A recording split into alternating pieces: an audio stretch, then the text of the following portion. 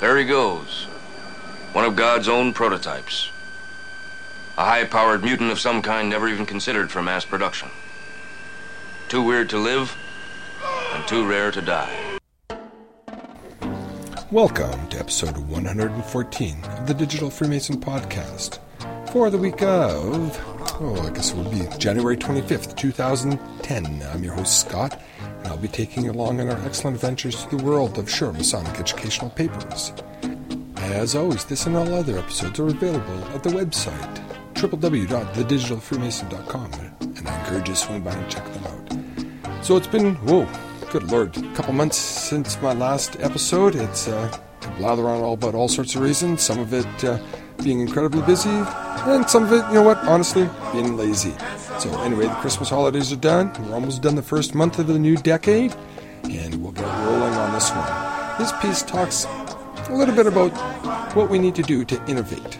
I know that one of the ancient landmarks says no innovation, but so this pushes what does innovation mean? It comes up with some ideas that we as individuals, along with the collective group of our lodge and jurisdiction, can do.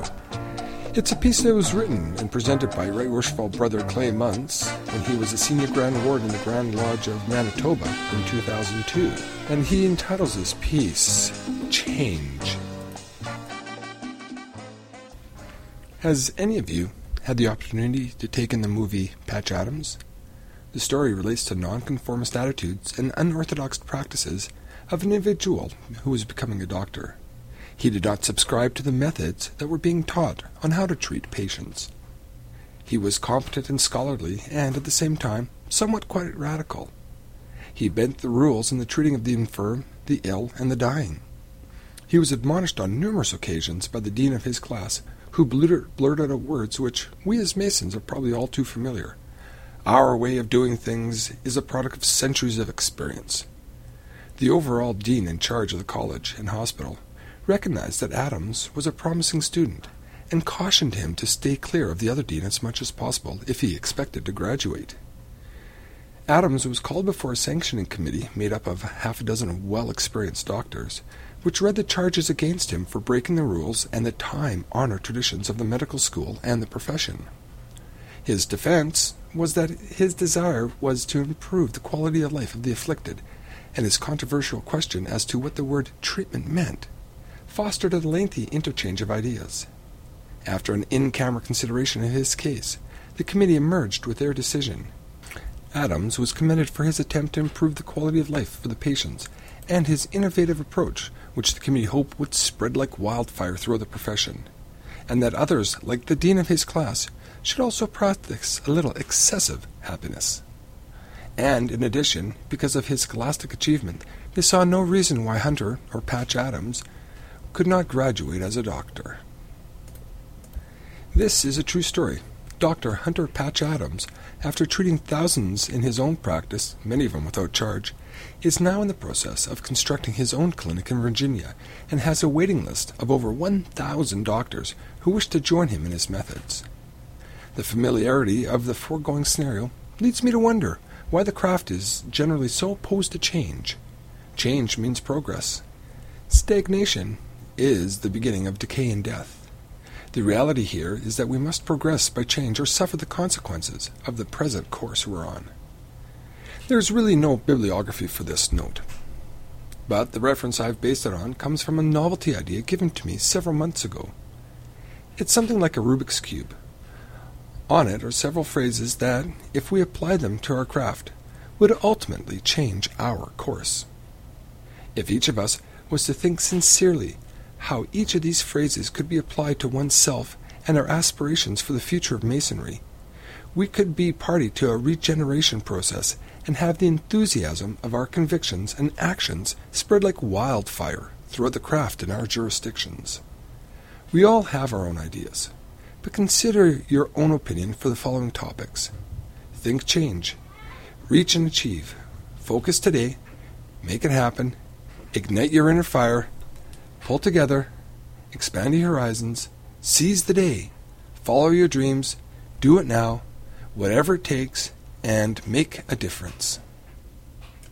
All of these, I'm going to spend a brief moment going into think change. As previously mentioned, progress is the result of change. Without change, there is no progress. Consider the world around you and the view of the changes that have occurred in everyday lives. There is nothing in this room, this town, at your table, in your heart or in your mind that hasn't come about without change. So why are we in the craft so unreceptive to change? There are changes going on, but generally speaking, are they not more regressive than progressive most of the time? Have we ever become excited with a regressive situation in our jobs, in our lives, in our lodges? However, the opposite is true of progressive changes. It goes without saying that we are excited or enthusiastic about positive changes in our lives or jobs, but we are excited or enthusiastic about what's going on in our lodges? With a few exceptions, I doubt it.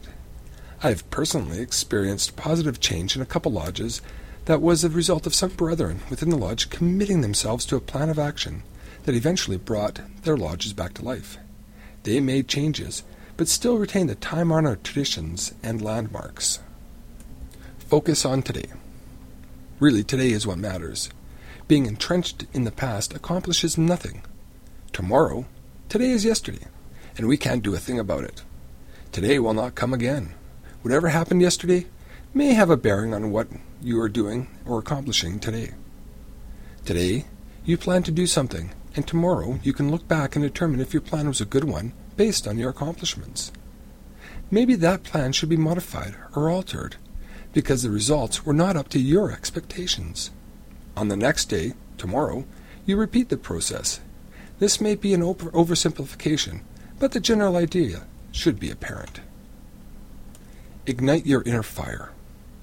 We all have heard of the individual who has worked at his job for 30 years, but the fire is out. The same applies to the members of the craft. How many of our members' fires have gone out? The interest, enthusiasm of their early days in the lodge have deteriorated to the point where they're not interested in attending. They don't participate in any of the lodge activities, and by their complacent attitude, they don't instill any desire for others to inquire about Freemasonry. If you have a spark, and I do believe that you probably do, fan it a little. If you can produce a flame, the fire will follow, and hopefully you can spread it around and turn it into a blaze in your own lodge and jurisdiction. The requirement to do this, of course, is a sufficient supply of combustible material. Masonry has plenty of such material. The Renewal and Trestle Board program, the mentor programs, the education and training programs of each of our jurisdictions, Masonic libraries, or others, just to name a few. There is enough material to set this world on fire. Whatever it takes. This may be difficult, but persistence is the key here. In the selling business, one does not give up on the first no, or the 10th, or the 20th.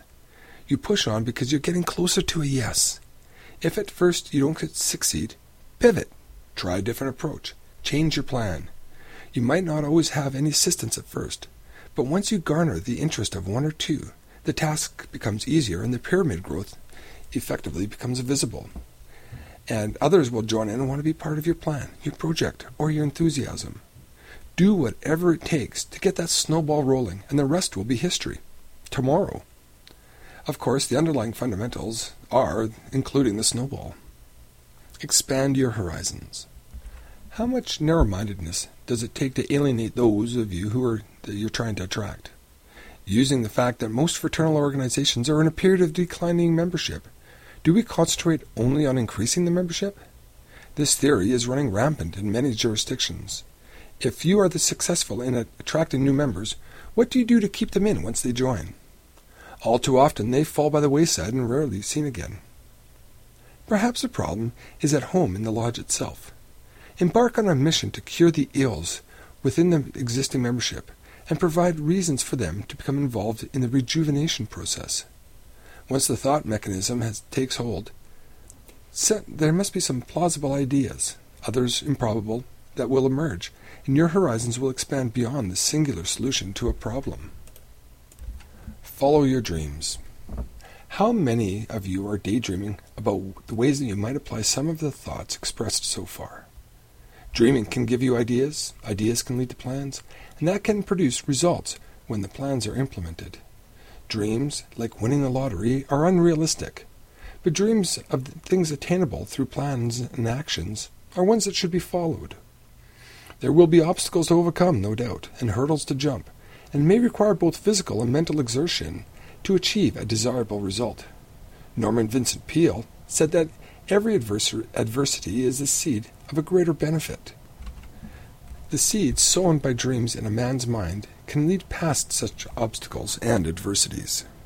Reach and achieve. Nothing can be more exhilarating than the achieving or surpassing of a goal that one has set for themselves. The task at hand, to improve the craft or your lodge in particular, will not happen overnight, no matter how diligent you may be at that. Time is the enemy for goal setting. There are many factors in reaching and achieving the objective. Keeping in mind that it cannot be done alone, it will require planning, execution, persistence, cooperation, energy, and above all, the right attitude. Setting goals for the craft or your lodge that are realistic over a defined period of time requires agreement with successors to carry on what you yourself may have started. Continuity here is essential, and that is where the goal is achieved.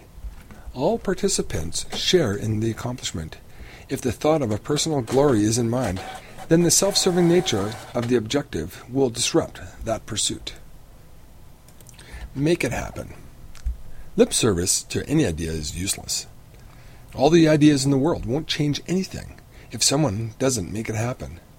Initiative is required to make things happen. Many ideas are brought to the table. Some are acted upon by the ideas that people put in themselves. Others, when agreed to that it's a good idea, are delegated to the proficiency of that field. In other words, you would not have to have a veterinarian tune up your car. Make things happen requires leadership, direction, monitoring, and assessment of the progress and results. This by itself is an awesome task, but it is part of the idea of making it happen. Pull together. No two people are alike. This is true whether it's in Freemasonry or any other field of endeavor to which you consider applying yourself. Attempting by yourself to accomplish something that may affect many is virtually impossible. Try raising the wall of a barn yourself. Pulling together in a common objective makes the task easier for everyone. With all the tools at our disposal in the craft of ours, surely a united effort can yield positive results. Considering and understanding the thoughts or ideas of others may initially be objectionable and unacceptable. However, exploring them and discussing them in most cases brings about a meeting of the minds and a resolution that the formerly opposed individuals can live with and act upon. Expanding this concept to a larger group, vis-a-vis your lodge members, fosters a united front by which implementation can be achieved. If agreement becomes too difficult to attain, then it is time to exit graciously and enlist others who may be more receptive to the idea, or who may have a rationale that appeases your initial adversity. Here again, persistence is the necessity if the idea is worth pursuing, and only with the assistance of others all pulling together can the desired results be achieved. Seize the day. What do you do when you wake up in the morning? Each day is different, but you still think that you are the same individual, but you're not. Today, you are a different person than you were yesterday. Make the most of the day. Seize it. Life is way too short. You are a Freemason. You are concerned about loved ones, your friends, your neighbors, your community, your lodge, your Grand Lodge, but not yourself. Prioritize your day and do something about these concerns. Action is the key. If you do nothing, you will have the same concerns or problems tomorrow, and the next day, and the day after that. If this continues, they won't be concerns or problems anymore, or they could become simply insurmountable issues. Each day is valuable and a gift. It ought to be seized and exploited. Do it now. He who hesitates is lost. Leaders make decisions. They could be right or they could be wrong, but they make a decision. Decisions are usually made after considering all possibilities and alternatives, but more than likely after obtaining counsel and opinions from other sources. But once the decision is made, it is time to take action and get the job done. No hesitation, do it now. If the opportunity to implement the plan is there, take it. From the decision process, we have devised a plan and the timing of the implementation of that plan. Follow-up is required to see that the time to act is not overlooked. This scene can be related to the simplest of all things that go on in a lodge, filling of the chairs for a meeting. The master, the leader of the lodge, is ultimately the person to ensure that this task is done. Hopefully he has a competent brethren who, with him, will delegate this task. If not, he must act to see the chairs are properly occupied, and he must do it now. Otherwise, he is left with the confusion that results prior to the meeting, and hampers his attempts to run a good meeting. And finally, brethren, make a difference. We can all make a difference. It may require a little soul-searching, but that is what we as Masons do. We, listening to this, have made a difference because we chose to try and contribute to our jurisdictions. Whether or not we will be successful, time will tell. Masonry isn't dead, though. It is going through a period of renaissance. We have looked at our beautiful history, our time-honored traditions, rituals, and landmarks, and maybe dwelled on them a bit too long. This is not meant to advocate infringements or desecration, but to suggest modification, embellishment, modernization, or improvement to a more contemporary acceptance of the same. To sit idly by and watch the declining interest in the craft, particularly those who might wish to embrace it, us as members, will not promote this beloved fraternity. Our ways of doing things is a product of centuries of experience. Those centuries of experiments were not without changes. The craft has evolved to where it is today through change. We all know that, and history will accord it if we, in fact, made a difference. We all know that, and history will accord it if we, in fact, made a difference. So that is Right Worshipful Brother Clay Muntz's piece. I know that in my district there's some lodges that are doing very good and making very big changes, other lodges that are doing big changes and doing not so well. So application and focus and energy is required to make sure that you keep on the right path. So I've been your host, Scott, and I've enjoyed our time together. I always enjoy receiving emails and comments on the website, as well as even more so, I enjoy receiving comments and donations. If you want, you can swing by. There's a donation button. You can use PayPal to help defray some of the costs of the website and all of its bandwidth that is incurred with this podcast. So I've been your host, Scott. I've enjoyed our time together, and I hope to be doing this a little bit more regularly now. It's don't have a lot of the excuses and just need to get past the laziness and inertia that comes with it. So until next time, be sure to keep the shiny side up.